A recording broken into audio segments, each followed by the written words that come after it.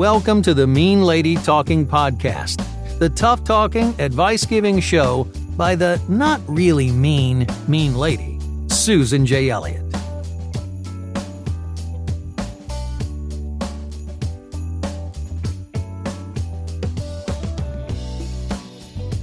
Good day, everybody. This is Susan Elliott, host of Mean Lady Talking Podcast, and welcome to episode 66.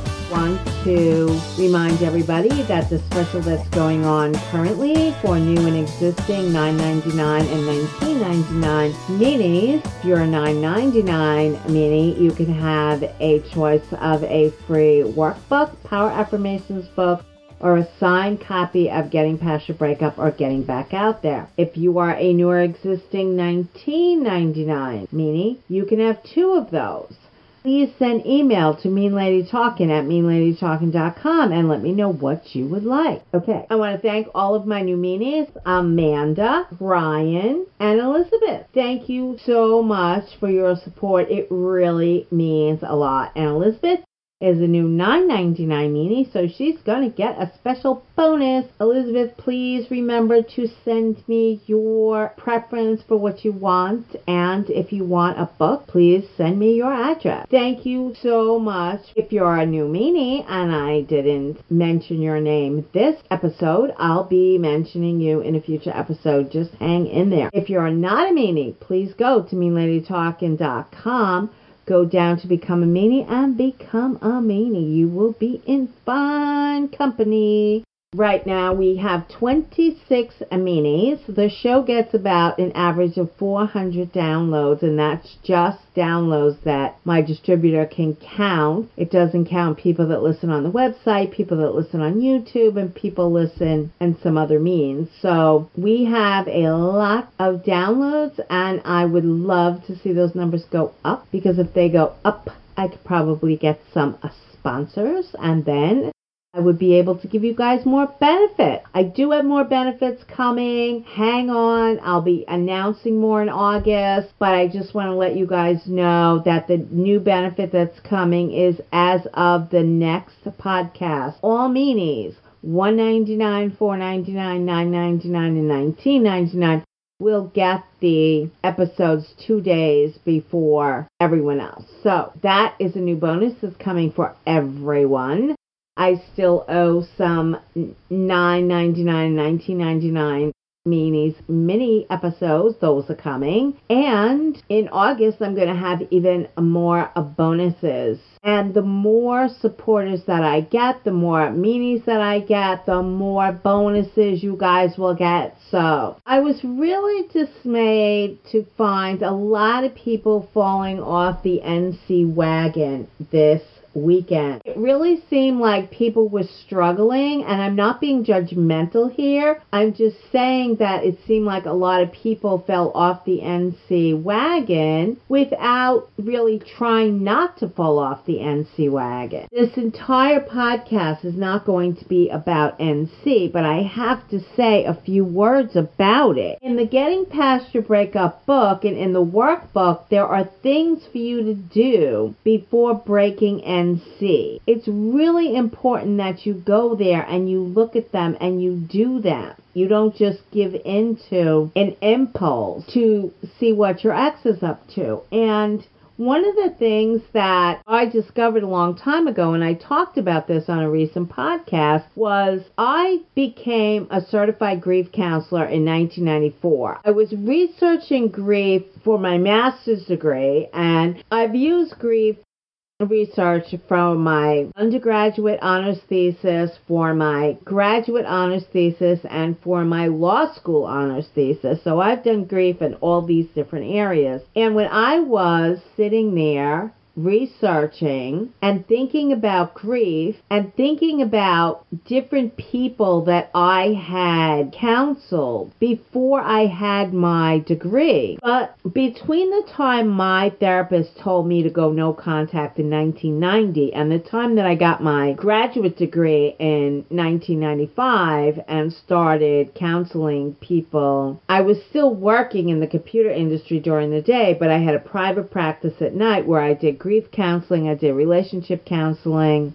And I did family counseling. I worked with foster families for the Massachusetts Department of Children and Families, but many times I went out to work with foster families because I was a foster child. So between that experience and the work that I had done before graduate school and in graduate school, I had written a handbook for mental health professionals on working with grief and adopted clients, and foster care children went into that mix as well. But between the time that my therapist told me to go no contact in 1990 and I received my graduate degree in January of 1995, I had worked with pregnant women in a drug and alcohol rehab center for the last year of my internship for my master's degree. But I also ran volunteer groups with women who had difficulties with relationships and things like that, and I was telling them about no contact. So I had been singing the praises of no contact on a more informal basis from 1990 to 1995, but I talked about it all the time. I was talking to people and saying, don't talk to him, don't talk to him, don't talk to him. And I saw the changes in people when they would go no contact, and I know the changes in me. So no contact originated with this program, and I have audios from 2005 when I'm telling people no contact, no contact, no contact. It's not rocket science. But when I was sitting in the library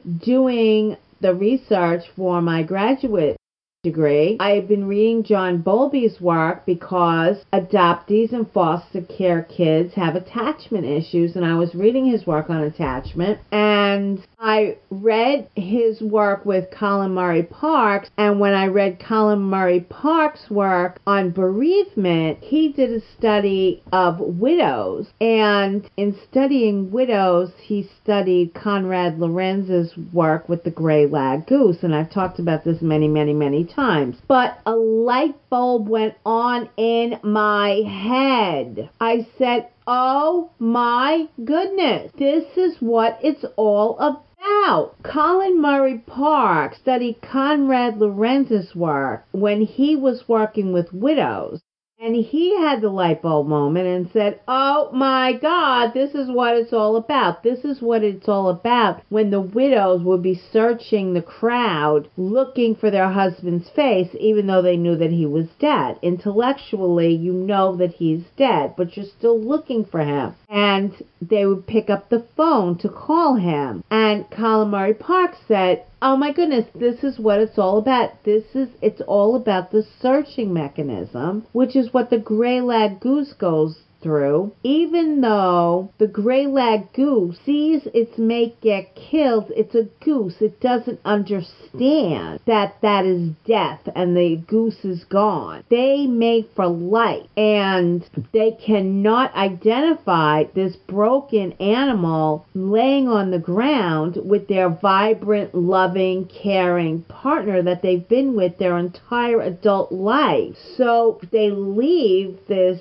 broken body, the dead goose, and they go flying off looking for their mate. And they can't find their mate because their mate no longer exists. And the goose flies great distances, often gets really hurt, often gets killed, flies great distances at its own peril. And Colin Murray Park said that's what the widows do when they're searching for the husband. After Michael passed, I would drive past where he fished, and I would always look for him there, even though I knew he wasn't there. I couldn't not look for him. When you are thinking about the ex, you are going through social media, or you're thinking of going through social media, or you're thinking about their friends' pages, or whatever it is you're doing, that's the searching mechanism. It's a normal and natural part of the grief process. Colin Murray Park called this phase of grief the yearning and searching and pining phase of grief. And Colin Murray Parks was another person like Beverly Raphael who used the words phases, which I prefer over stages. But Colin Murray Parks said that the yearning and searching phase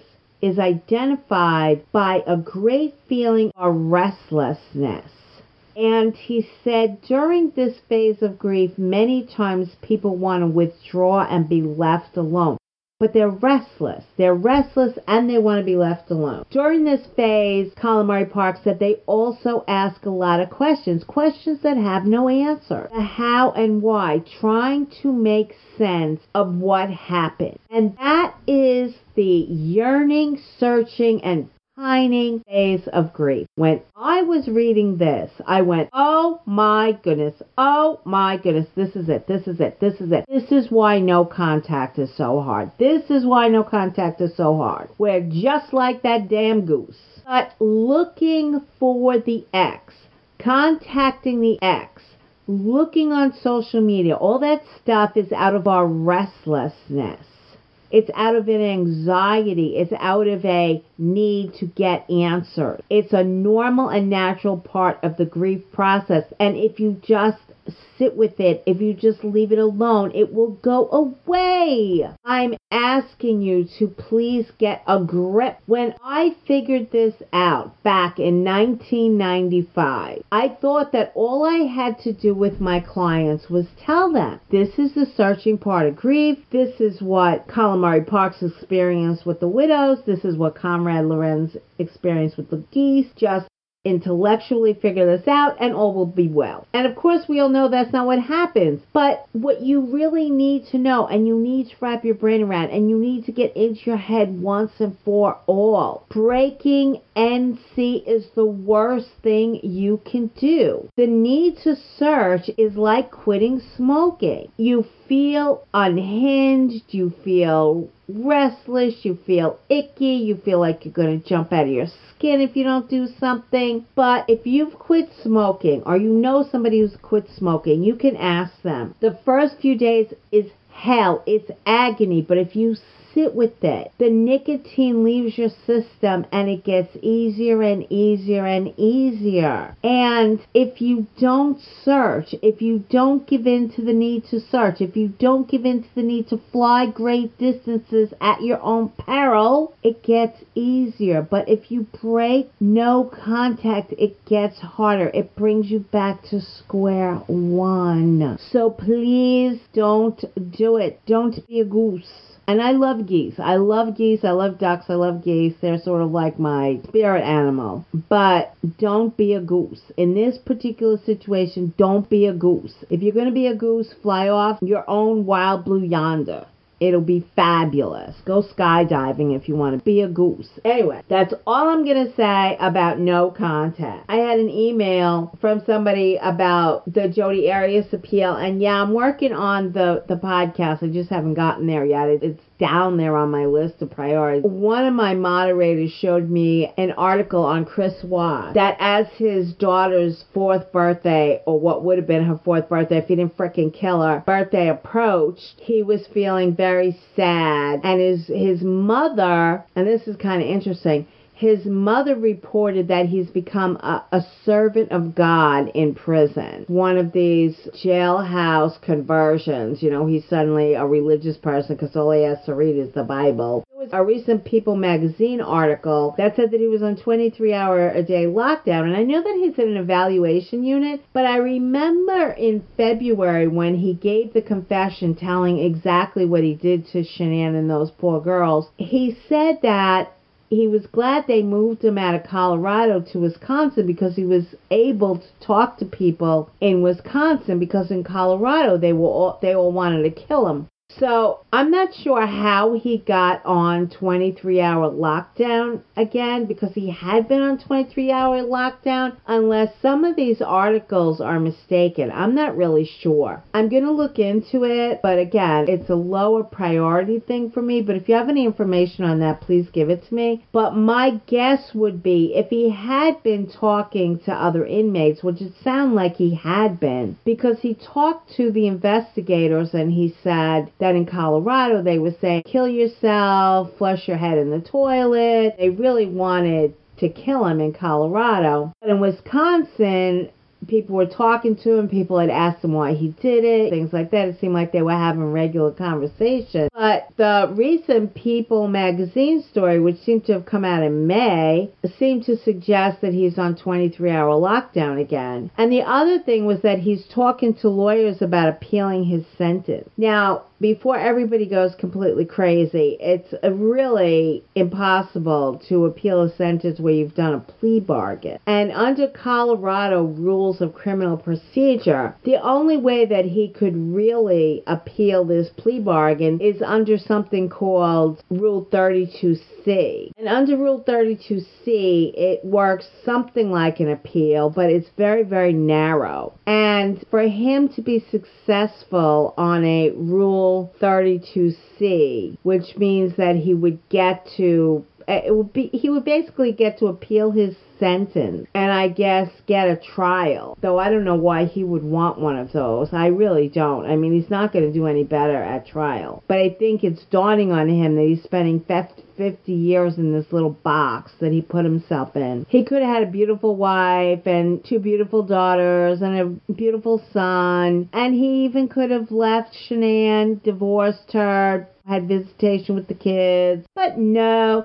Why don't we just murder them all for this little mistress over here? Anyway, foolish, foolish guy. What Rule 32 does is it gives you a chance to basically rescind your plea bargain, but to be successful, you have to either prove that your conviction under the plea bargain was unconstitutional, good luck with that, or you have new evidence, good luck with that. I mean, I don't know what he would come up with. And his mother's making it sound like he is now the greatest thing since the folded napkin. No, he's not. He is a psychopathic killer. That's all he'll ever be. I don't care how many gods he finds in prison. He is a psychopathic killer. And they say that there's a lot of women writing to him in prison. They didn't say whether he's getting the fan mail or not, but how sick do you have to be to write to this psychopath? There are people in this world, I swear, I cannot believe it. Anyway, that's a short Chris Watts update. I don't know if he's going to be in the prison population if he gets off the evaluation unit, and I'm not really sure how to reconcile the fact that he said that he was with the prison population and now he's not. I don't know. Maybe he was threatened. I don't know exactly what happened. Anyway,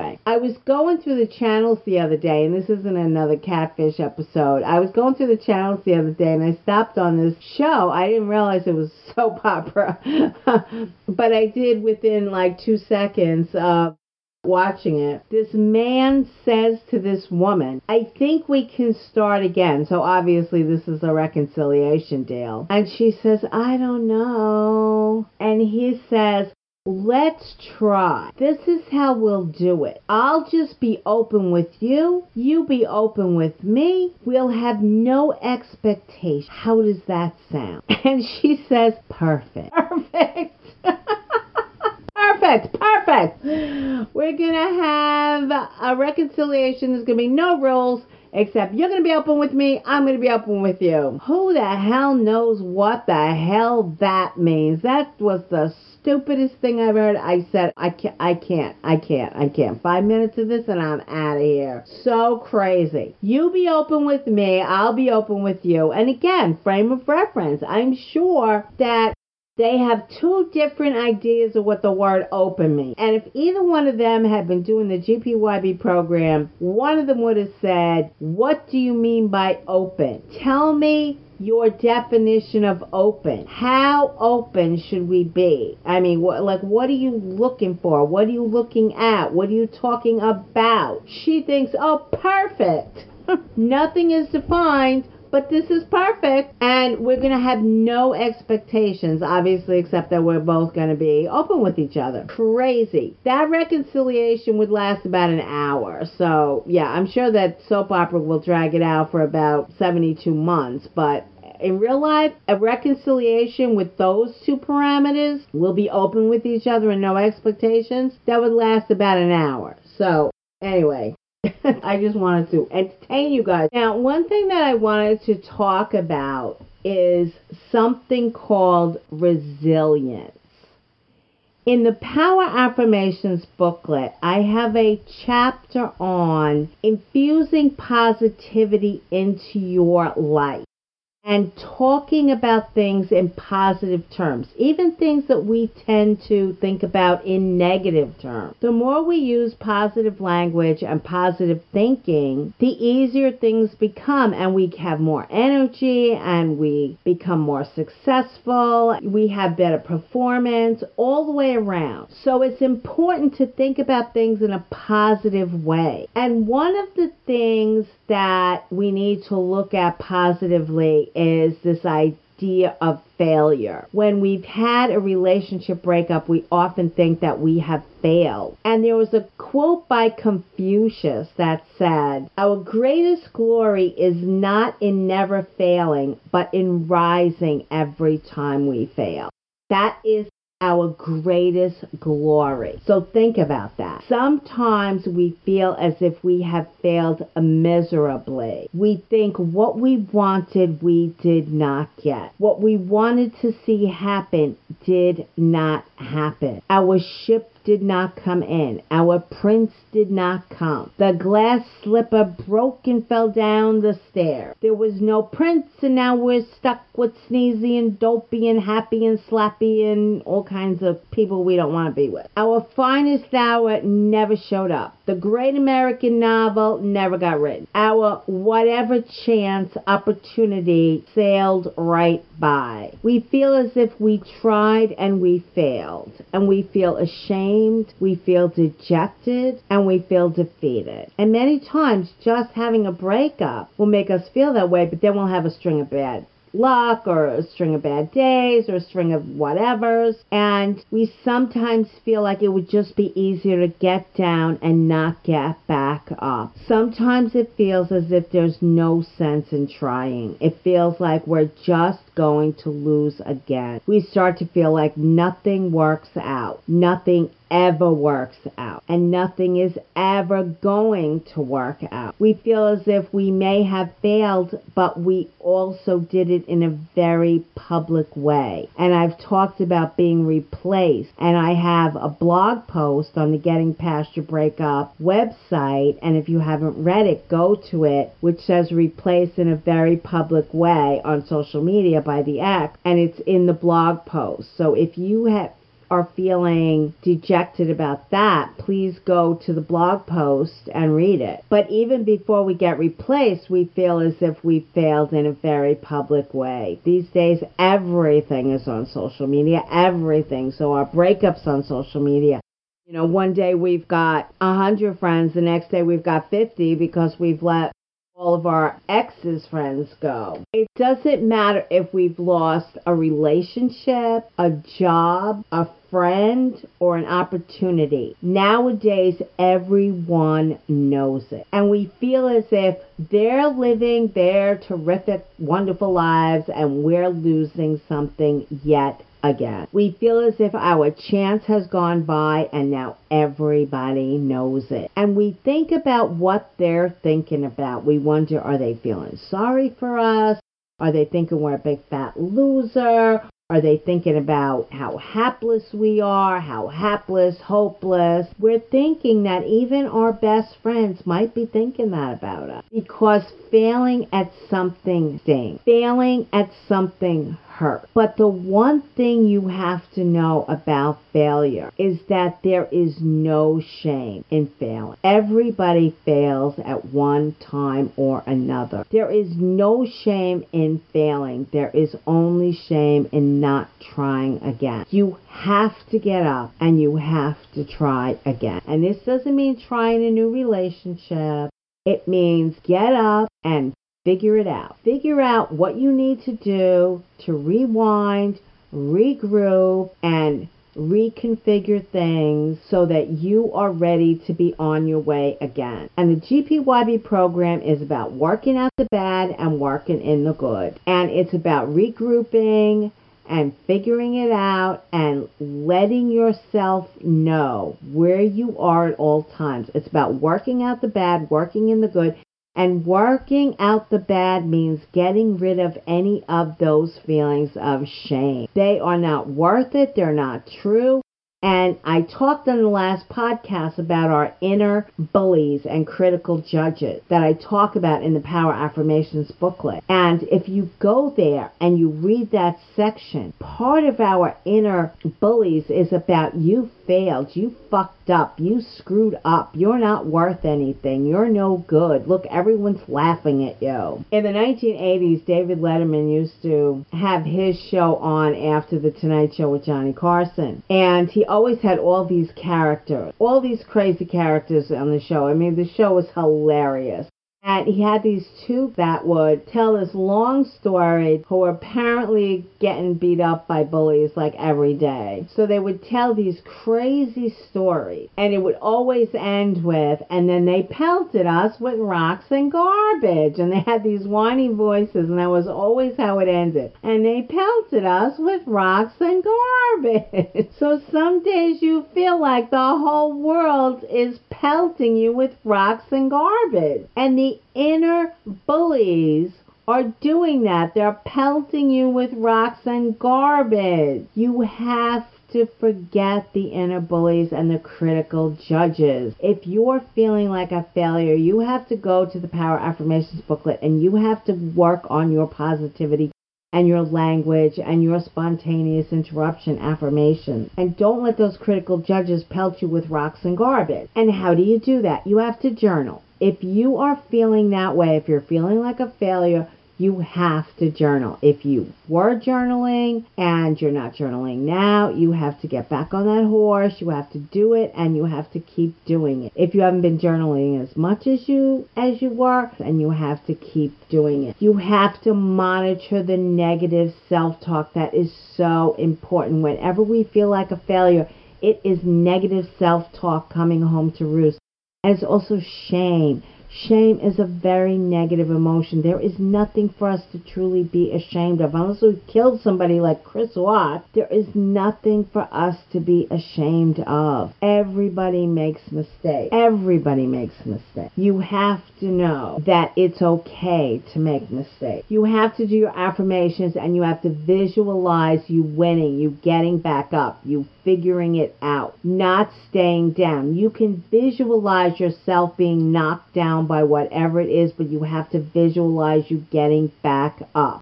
Run up those stairs like Rocky. You have to visualize you getting back up. You have to set long-term goals and short-term goals. That's what's in the GPYP workbook. My publisher didn't want me to put the goals in the books. I was only able to say a few words about them in each of those books. But there is a huge section, and I'm going to be doing a course on goals. When the website is fully developed, one of the things that I'm doing, and this should be in the next month or so, is I'm bringing all of my courses that I teach all over the place, I'm bringing them all onto the website. And one of the courses that I'm bringing onto the website is the goals. So do your action affirmations and get those goals going. You have to do the footwork. It's hard many times to stay positive, and it's hard many times to stay focused, but it is so important. It is just so important to stay positive and to stay focused. Adjust your goals as you go. I talk in the goals section about adjusting the short-term goals and the long-term goals. Work on your action affirmations, work on your attitude, and work on your behavior. Put your observation, preparation, cultivation tools to work. You have to observe. When you don't know what to do, do nothing. And that is very important if you've been one of the people that is breaking NC. Breaking NC is when you don't know what you're doing. Do nothing. Just sit back and watch. Observe yourself and others. Go to the workbook and do the observation exercise. You have to sit and just be. You have to do the unplugging that the observation chapter talks about. You have to learn to sit and just be. You have to learn to meditate. You have to learn to relax. You have to observe you and the world around you. Preparation. Preparation is about journaling. It's about affirming. It's about setting goals. It's about preparing for a new life. It's about looking into hobbies, interests, and friends. That is the drum I beat all the time. Remember, a healthy relationship is a springboard to your life and a shelter in the storm. And the springboard to your life is hobbies, interests, friends. And healthy people have hobbies, interests, friends. And no one's going to be interested in you if you don't have those things. So part of preparation is building a new life. Build a new life. Hobbies, interests, friends. Go to Meetup. Go read books. Figure this out. You can do all of this. Visualize your goals coming true. Visualize your new hobbies, interests, and friends. Visualize all of this happening. Believe that it will happen. Do your affirmations no matter what. Cultivation. Keep affirming. Every single day, keep affirming. Keep cultivating a positive attitude. Do the gratitude list. Look up the words of positivity. Do the exercises in the Power Affirmations booklet. Not just creating your affirmation sets, but also cultivating a positive mindset. It is so important. And keep believing in yourself. Keep believing that you can do this. Remember, you have to believe in yourself and you have to believe that you can do this. But you also have to do the things that you need to do to put your goals within reach. And you must have short-term goals and long-term goals, and you must do the things that you need to do for your short-term goals to meet your long-term goals. A breakup is an opportunity for growth and change. A breakup can truly be the best thing that ever happened to you. Pain is a great motivator. It should not motivate you to be looking for your ex on the internet. It should be motivating you to get new hobbies, interests, friends, to build a new life. Sometimes rejection or being the one that's not chosen, whether it's a relationship, a job, a partner play, a house, whatever, sometimes not getting what we think we want is a blessing in disguise. Many times it makes us revamp, regroup, and figure things out. Go a different path. Many times it's a better path. Don't look at only one door. Remember, when one door closes, another door opens. Stop staring at the closed door and go looking for the open doors. Sometimes we want those doors to open right away, but we're not ready for them to open up. We have to wait and we have to be patient, and the doors that are going to open for us when we're ready for them to open will be the right doors. We have to wait, we have to be patient, and we have to keep trying. And we have to forget about being a failure or forget about the fact that we failed at something. We have to put that behind us and we have to pick ourselves up, dust ourselves off, and try again. There is no shame in failing. There is only shame in not trying again. You will succeed, but you have to believe in yourself and you have to put the pieces in place for your success. Keep putting yourself in the path of opportunity. Keep working on your affirmations. Keep working on your goals. Keep working on building your life. Keep your goals in mind and keep working toward them. You will heal. You will hit your goals. You will change. And your dreams will come true. It can and it will happen for you. Be patient. I've often told people that if somebody told me a month after my marriage broke up that it would be 9 years before I'd meet my husband Michael, I would have jumped off a roof. But everything that happened in those 9 years, every person I dated, every relationship I was in, every step that I took to build my life was about getting ready for that relationship and that part of my life. And there was no way to shortcut that. There was no way to cut corners.